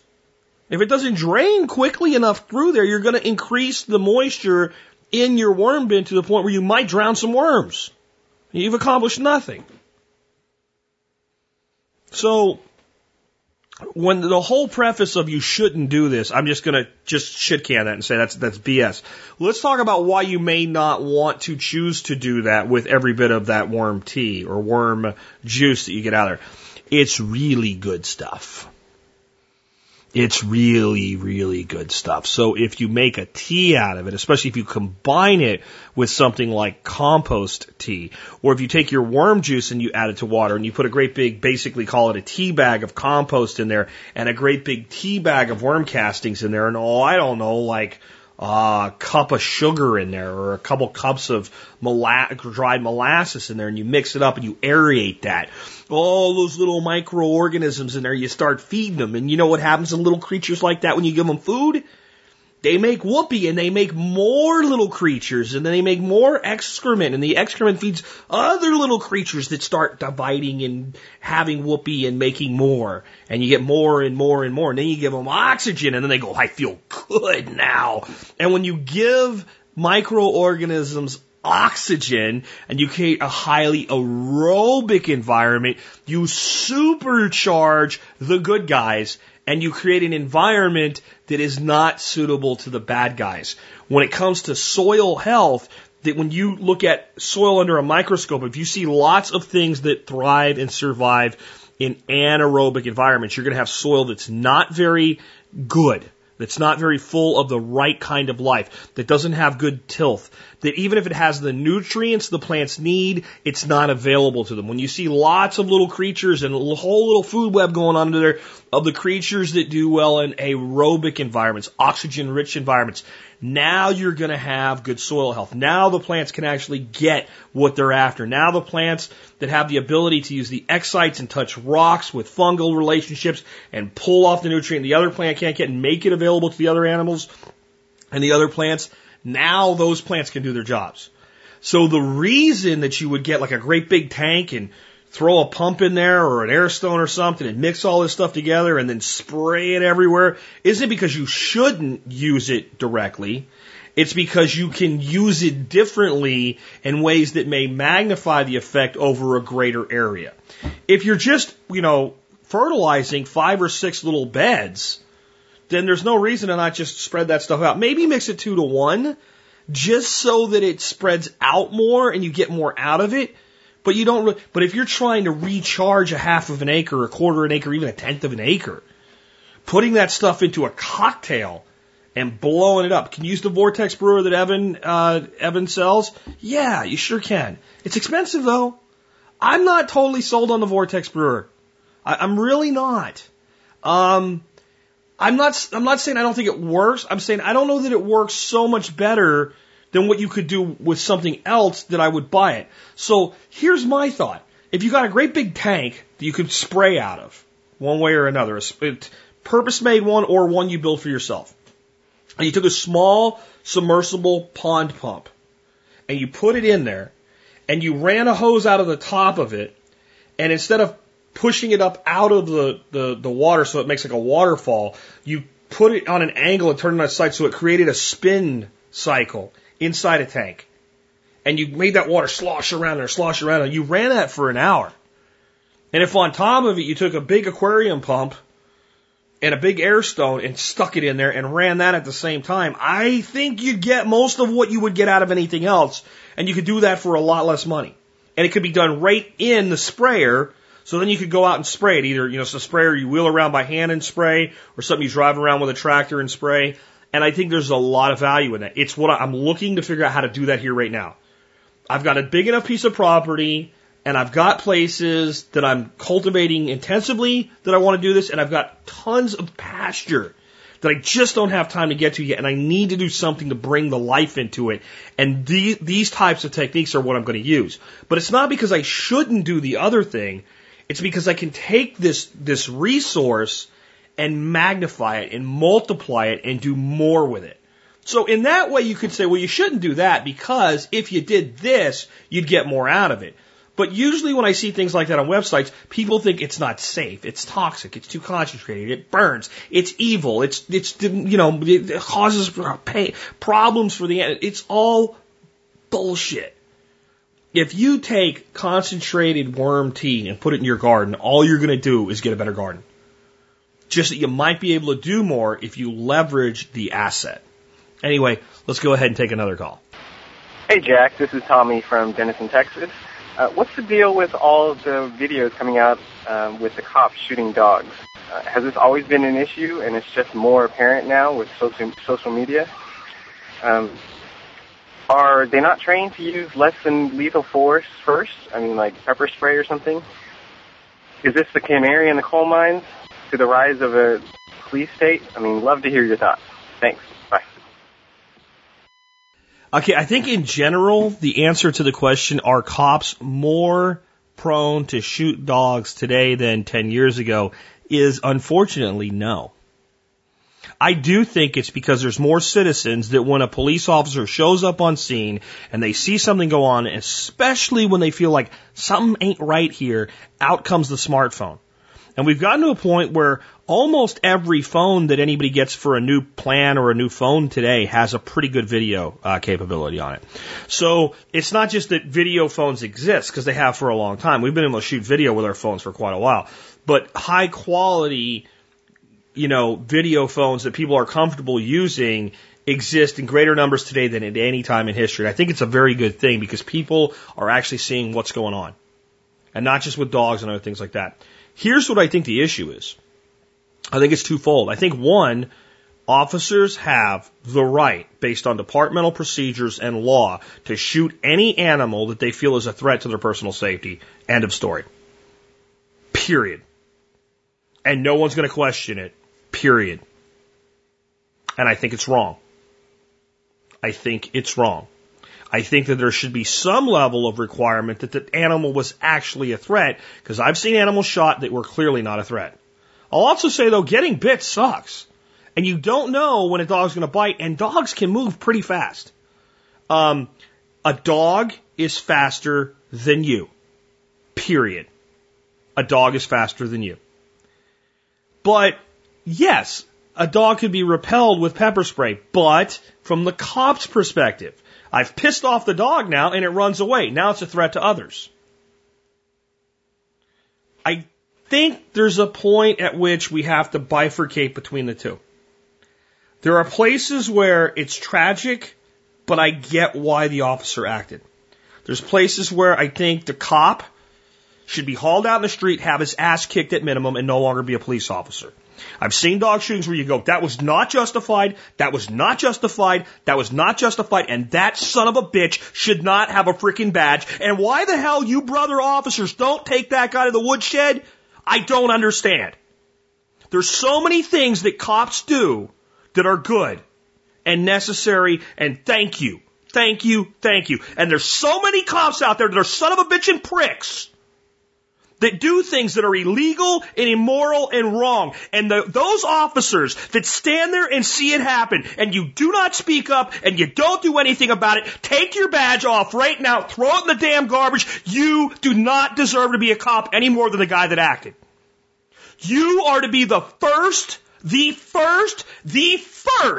line against officers acting immorally, illegally, and improperly. The first. Not internal affairs, not citizen watch groups, not the chief, you. The guy right next to the guy that acts that way. If you see a freaking dog that is clearly not a threat to anybody, and you see one of your fellow officers draw their weapon, and you don't say anything, you're as responsible for shooting that dog as the guy that pulled the trigger, and both of you should be fired. And if the dog is a legitimate threat, and that's what you feel you have to do, I understand. And if you think I'm too hard on cops, Monday, I'm going to point out a place where we have this video circulating around right now, where everybody's going, look what they did to this poor woman, and the woman was an idiot, and the cop acted properly. And I would, on a jury, say she resisted arrest. And they would get a conviction vote from me. And I've seen dogs shot where I went, that dog, you don't know. She's just not sure.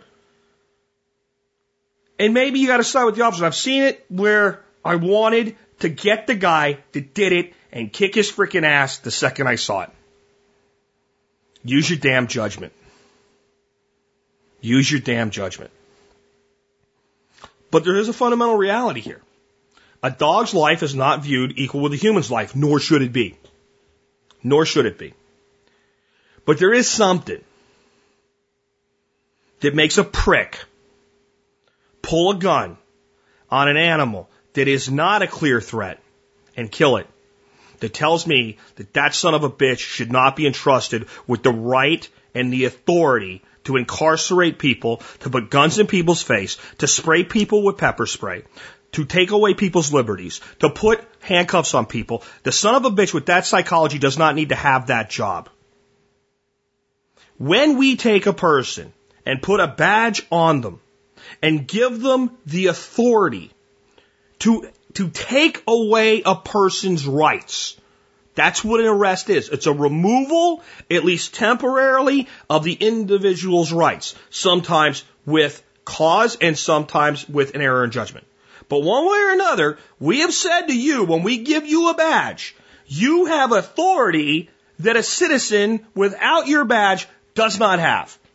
If I did what many police officers do, rightfully, I would go to federal prison for kidnapping, amongst other charges.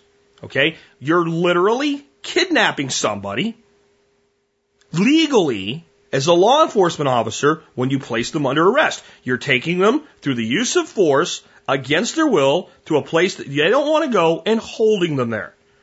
Now, if the person just beat up 27 children with a hammer and put them all in the hospital, that's where that son of a bitch needs to be.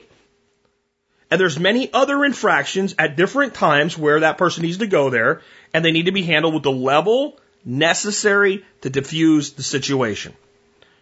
But yes, when you look at the totality of officers shooting people's dogs and the way in which they abuse people that they arrest, there is something underneath the surface here that's very dangerous. And I'm telling you, if you watch it, I'm not talking to the guys doing it. I'm not talking to the guys doing it. They won't listen. I'm talking to the guys that do the job right, but you see it and you don't say anything and you don't do anything. You're a freaking coward. You do not deserve your badge. Stand up, man up, and do the right thing. Speak, act, and be the man that you're supposed to be, the woman you're supposed to be when they put that badge on you. Understand, you serve the very citizen that you're arresting.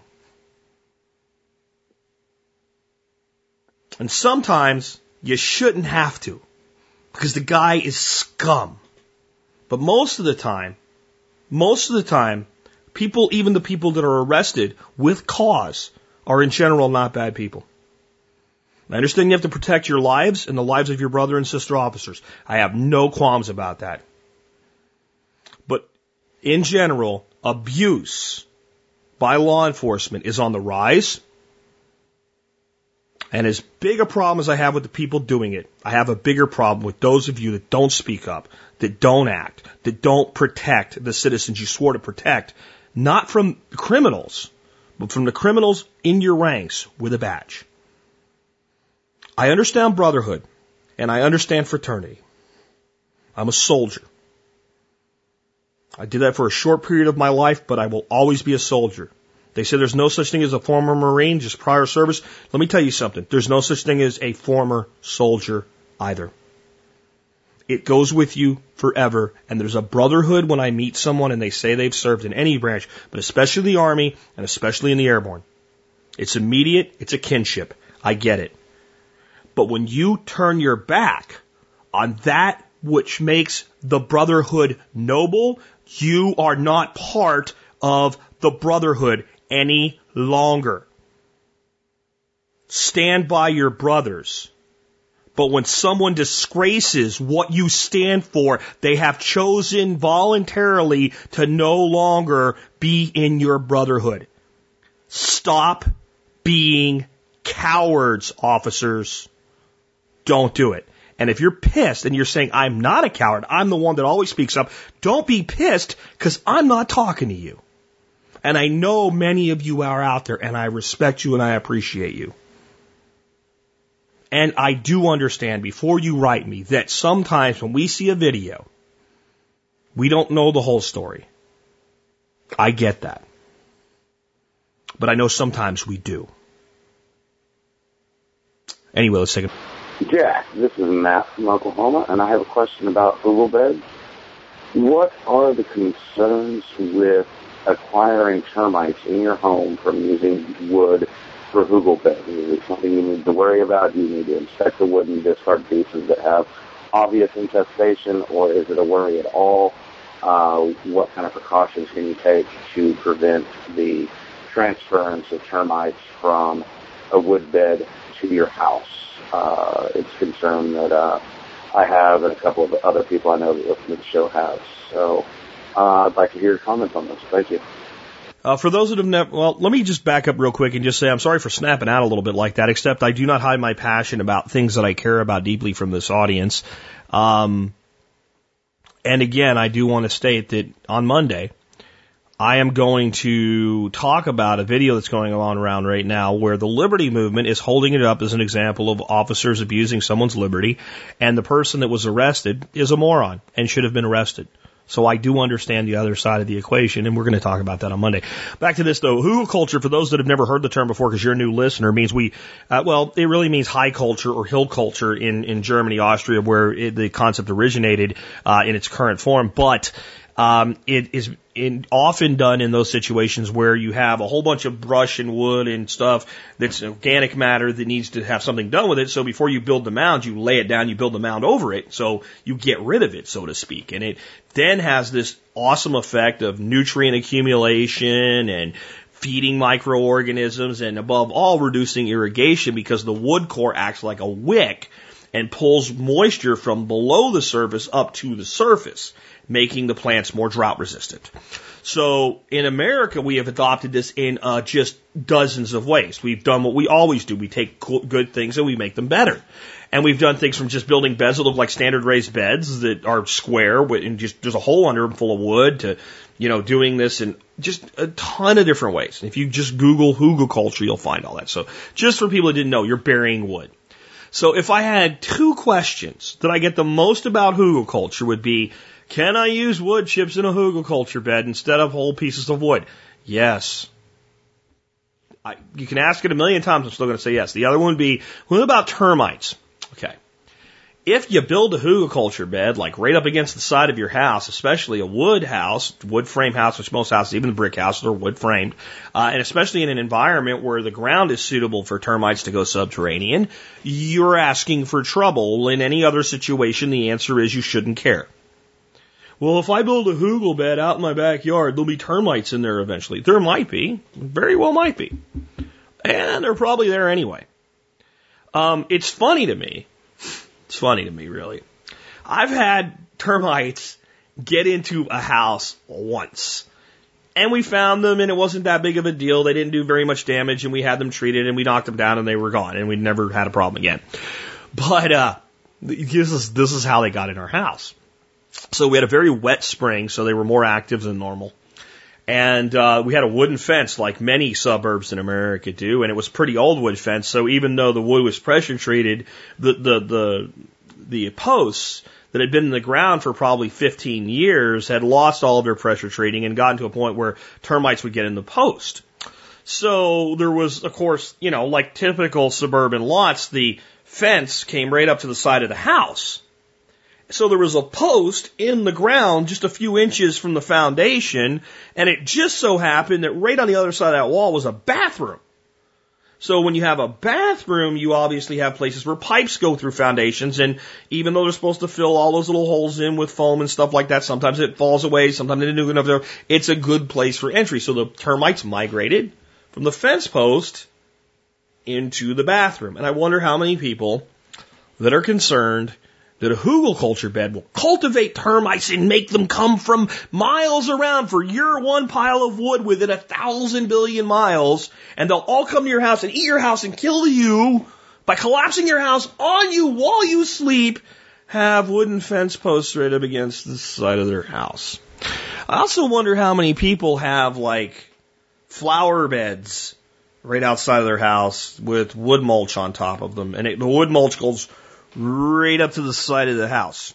Now, I can tell you for a fact that I have, in many instances, seen with heavily wood mulched beds, termites in the beds. I've seen flower pots with plantings in them, heavily wood mulched, and termites in the flower pots. So it's interesting that the wood core bed would somehow differ from the wooden post in the ground next to the house or the wood mulched bed next to the house. Basically, as I'm saying again, unless you've built the wood core bed up against your house, you probably have nothing to worry about because termites are everywhere. They're not evil. They're evil once they're in your house because of what they'll do to it. But in general, they're not a bad creature.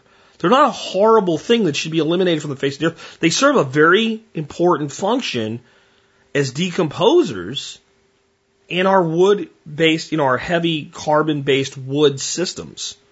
that need to be broken down. They're one of the main ways that wood gets processed. Fungus, termites, your two biggest ways. So, again, would I worry about putting a wood core bed in? I never have. And I have to say this. This is interesting. I've built a lot of them. I've got over 400 feet of them sitting right outside of my property. I've seen a lot of termites in my day. I actually haven't ever seen any of them in hugel beds. I'm not saying they won't happen. It would seem to me that they would, but I've actually not seen it happen yet. But I've seen them in a lot of other instances. Heavy, deep wood mulch and decomposing logs on the surface. It may be the case that buried wood is actually less likely to be inhabited by termites. That they like to live in the dirt and feed in the wood that's on the surface or above the surface or just below the surface versus wood that has a foot of cover. It may just be that it's harder for them to find it. And that would be my best guess. That a termite that is looking for a new home, you know, they have a swarm and they breed and they're looking at a new colony, looking for a new home, is going to seek out something it can find easily. And if a wood core is buried beneath a foot of soil, it's not so easy for them to find it. They may eventually get in there, but they're more likely to kind of migrate in there because they found some other source of wood structure to work with. But no, I don't worry about it. And again, but I also don't build them, a couple feet away from the side of my house. Let's take another call. Hi, Jack. This is Matt, Northeast Oklahoma. I have a question about allelopathic properties and the breakdown. I understand you said, I think pecan trees have some allelopathic properties. What other trees might I have walnuts on the property, and I think I even got a few Osage orange. Anyways, mulching them down. We've already started a hugel bed with some of this in it before I realized that it had allelopathic properties. Is there a way for me to mulch it, compost it, and to break that down? What are the detrimental effects? How long do they last? I'm really unsure. I think I've actually got a mulch pile going in my garden with some in it. Is it the leaves? Is it some of the husks? Is it the bark? Anyways, if you could expound on that a little bit. And then kind of the same thing with Bermuda grass. Can that be composted to where I don't worry about getting any of that stuff coming back in beds and garden spaces? Appreciate all you do. Bye. So, let's start off with, well, first of all, you snuck in two questions. Clever. But let's talk about, the basic question is, can you compost things like black walnut and hickory and butternut and other walnut species of pecan, these trees that have this allelopathic effect from something called juglone? And the answer is you can, but you probably shouldn't. It's pretty persistent. It sticks around for a while. A lot of times if you cut down a walnut tree, you'll find that the trees that are sensitive to juglone won't grow in that area for several years as the plant continues to release this chemical, and it also moves very slow. So it sticks around a while, and it takes a long time for it to biologically break down. Now, there's some good news in that the plants actually convert it to something else, and I don't remember what it's called. It's a different form of the chemical, and that's what kills the plant. But the very nature of plants trying to grow and converting it, eventually wear it out. If you compost it, you're probably going to end up with a lot of it in your compost, though. And you're going to have a compost that's allelopathic to certain species. Now, let's understand something. It is not the case that juglone kills everything. So let's talk about some of the things that you can grow around walnuts and things like that. Some of it which is definitely producing something edible for you. But look at trees, maples, red cedar, buckeye, sweet gum, poplar, birch, most birches, especially river birches, other juglone species like hickories and things like that. So that bed would have no problem growing more walnuts for you if you wanted it to, or growing some hickories or something like that. Black locust, but that's also another allelopathic species, honey locust, elms. Some of the things, though, that would grow you something you could eat, which is probably what you want out of a hugel bed from trees, mulberry and pawpaw, and most of your prunus species, your plums, your peaches, and things like that, especially if they're grown on their own rootstock, instead of some kind of designer dwarf rootstock or something like that. Black cherry is native to the same forests that black walnut is part of. So they've evolved together. So black cherry is resistant. So if you wanted to make highly resistant prunus species, you might use black cherry rootstock and try grafting onto it if you want to go that far. Sumacs grow right in with that. So there are all kinds of things that you could plant into this hugel bed that would do okay. Hazelnuts do just fine. So those can be pruned more as a bush or a shrub or something like that. Currants are tolerant. Black raspberry, elderberry. So I would pick some of the species that you know would do okay and put them into there. There's also some vegetables that you can plant, annuals in there, that will do just fine. Onions, beets, squash, melons, carrots, parsnips, beans, corn. Don't give a damn. Don't care. Don't really care at all. Most grape species should do okay. Because wild grapes and different types of grapes grow right in black walnut groves without any problem.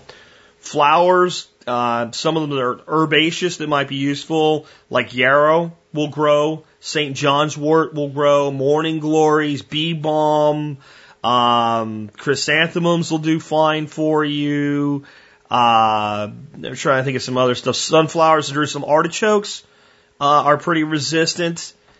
So there's plenty of stuff. And if you just, Google like plants tolerant of black walnut, plants tolerant of juglone, you'll find huge lists that are put out, a lot of them by universities.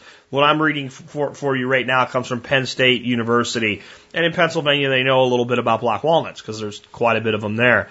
Some things that tend not to do well around black walnut and may be difficult to grow in your bed: asparagus, rhubarb, cabbage, peppers, tomatoes, eggplant, potato.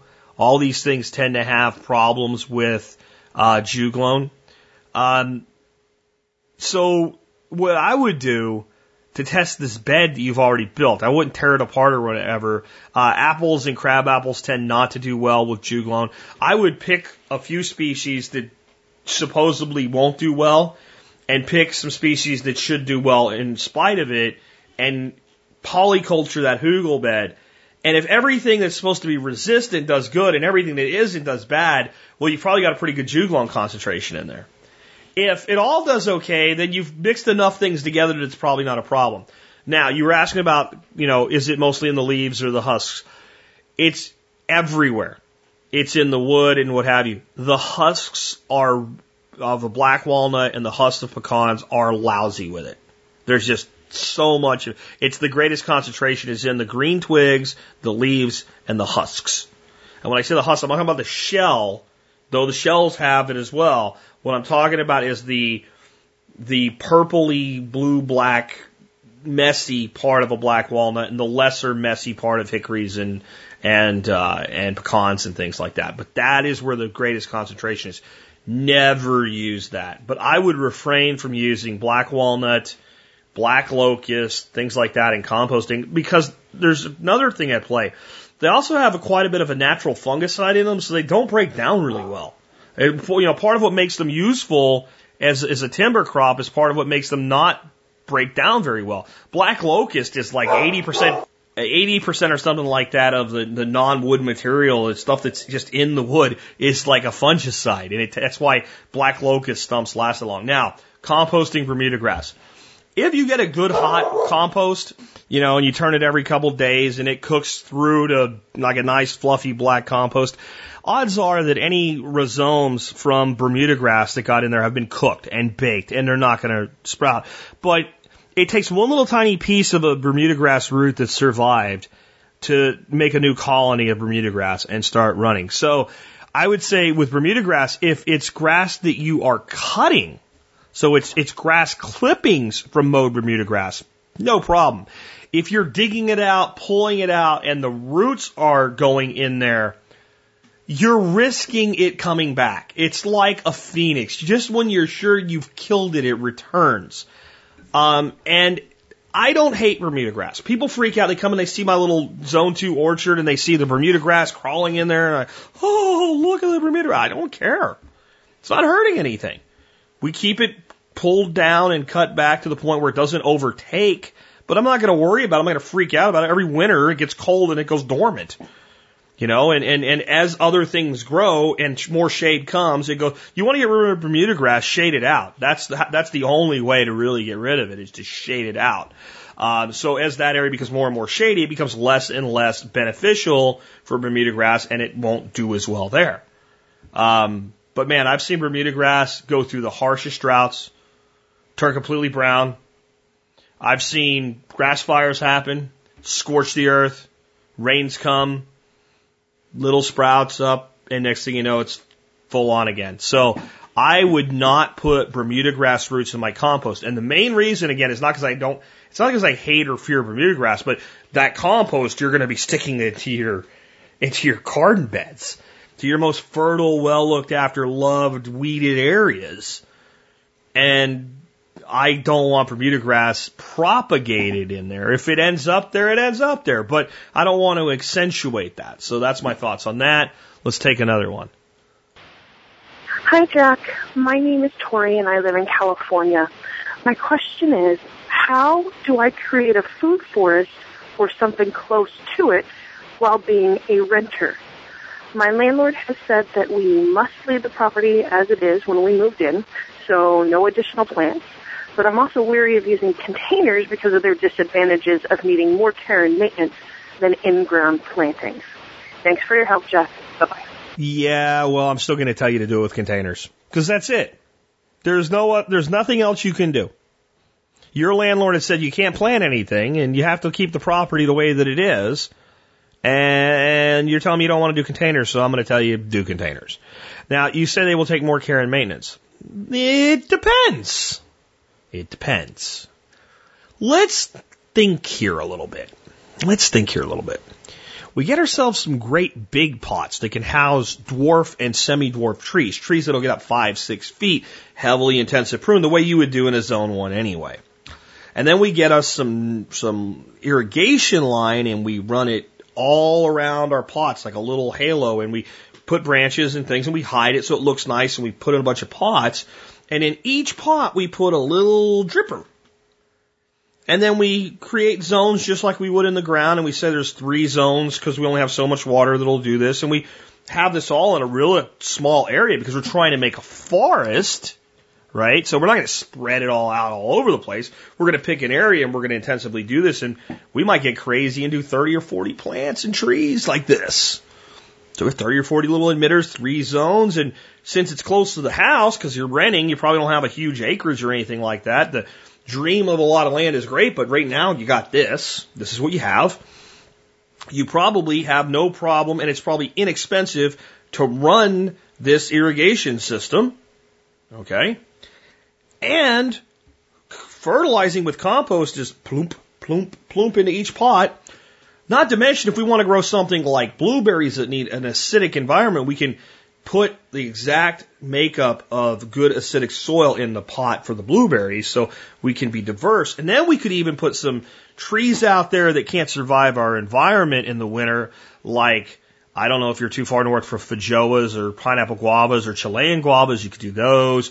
Or you could do something like citrus or something like that, and put those wheels on there and just pull the little emitter out and roll that sucker in the house in the wintertime.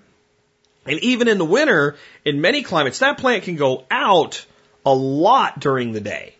You know, it only has to come in at certain times. You might get 2 or 3 weeks in the winter period where you don't go below freezing, and that plant's fine outside. It's happy. But then you get a week of frost, so you bring it in for a week and move it back and forth. I'm not saying you have to do the mobile thing, but it's an option. Right? Now, here's the thing. You wouldn't want to spend hundreds and hundreds of dollars on plants and trees to put in the ground and leave behind anyway. Unless you're just that type of person. Because I am. I'm happy to plant a forest for somebody else, hoping they'll look after it. But in the end, you can't do that. I want you to do this. And I'll tell you why. I don't know that it's ever been done before. Now, with a caveat. One day you'll leave. When you leave, moving plants can get expensive. If you're not going that far, you can rent a trailer and load it all up and just park it at your new house. And hey, you've got an established little portable food forest while you figure out what to do. And it can be a lot of advantage for you in taking cuttings and propagating from your little micro forest to plant into your mega forest, right? Or your mid forest, right? All right, so it's got that going on. But let's say you were going to move across the country and it was just cost prohibitive to move all these trees. Do you know what you have now? Something very valuable. So then I would take all of them and I would run an ad on Craigslist and say 30 beautiful, planted, established, productive trees available for sale, and I would sell them all. And I would take the money and I would use it to establish my next place. So I'd either move it with me, but I want you to do it. I don't want you to say, well, it takes more maintenance. It doesn't really take, first of all, if you're doing an urban design, it's going to be high maintenance design anyway. It's going to be very, very intensive and lots of, running your irrigation to a pot is no more complicated than running your irrigation to a drip irrigation piece to something on a piece of property. If you're just going to water it with sprinklers, you have to water more frequently, but sprinklers put water in pots. I'm doing it right now. I have a zone that I'm watering right now, and I have a couple potted trees that I just stuck there to get watered. So that's not a problem. It would actually be really easy to create the ability to put organic liquid fertilizer right into your drip system. And if you decided, hey, I want to move stuff around, it's a little easier than once it's been put in the ground. A container food forest. Multiple layers. Creating its own ground cover with prunings. You prune it, you put it in the pot. It doesn't get lost. You could run small vines, especially annual vines, up your trees. Beans and peas. Those could even be planted into the ground because they're an annual and they're not going to upset your landlord. Never been done before. I'd love you to do it. I'd love you to plant it. I'd love you to do it. It makes me want to do it. It makes me want to do it. It makes me, with all my acreage, just by hearing you say that it's a bad idea, it makes me think, what could I do like this? And could I do it mostly with the tender plants that can't survive my winters, that need to come in 2, 3, 4 weeks out of the year of total time that they need to come in to get through the harshest part of my winters or that rare heavy frost, and put those maybe right into my in-ground systems. I don't know. Somebody's got to do it first. Why not you? A container food forest. Sounds to me like you're up to it. Give it a shot. Those of you that have been wrestling with the same type of concerns, maybe you should be first. But I think it's your only option. I think it certainly can be done.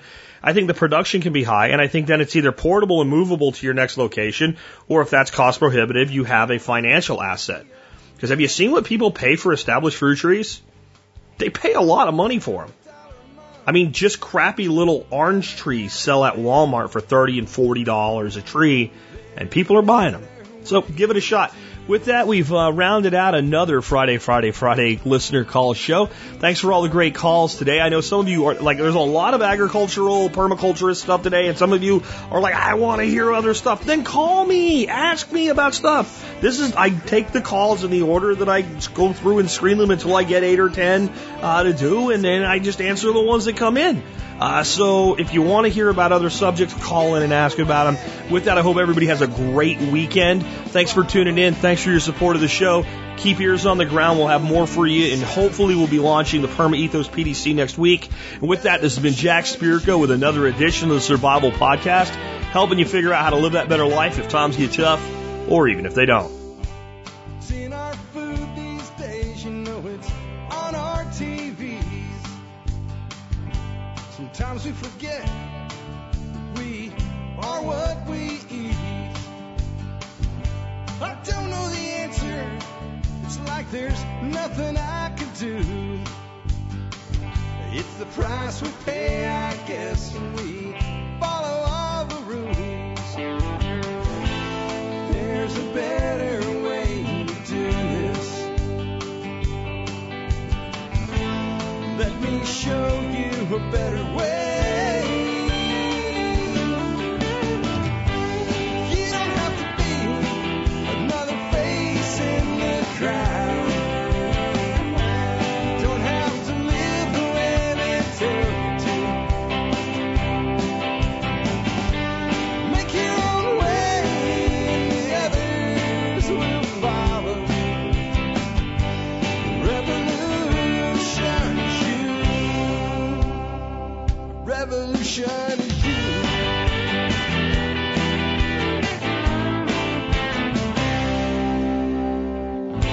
Someday we'll realize our children just can't pay.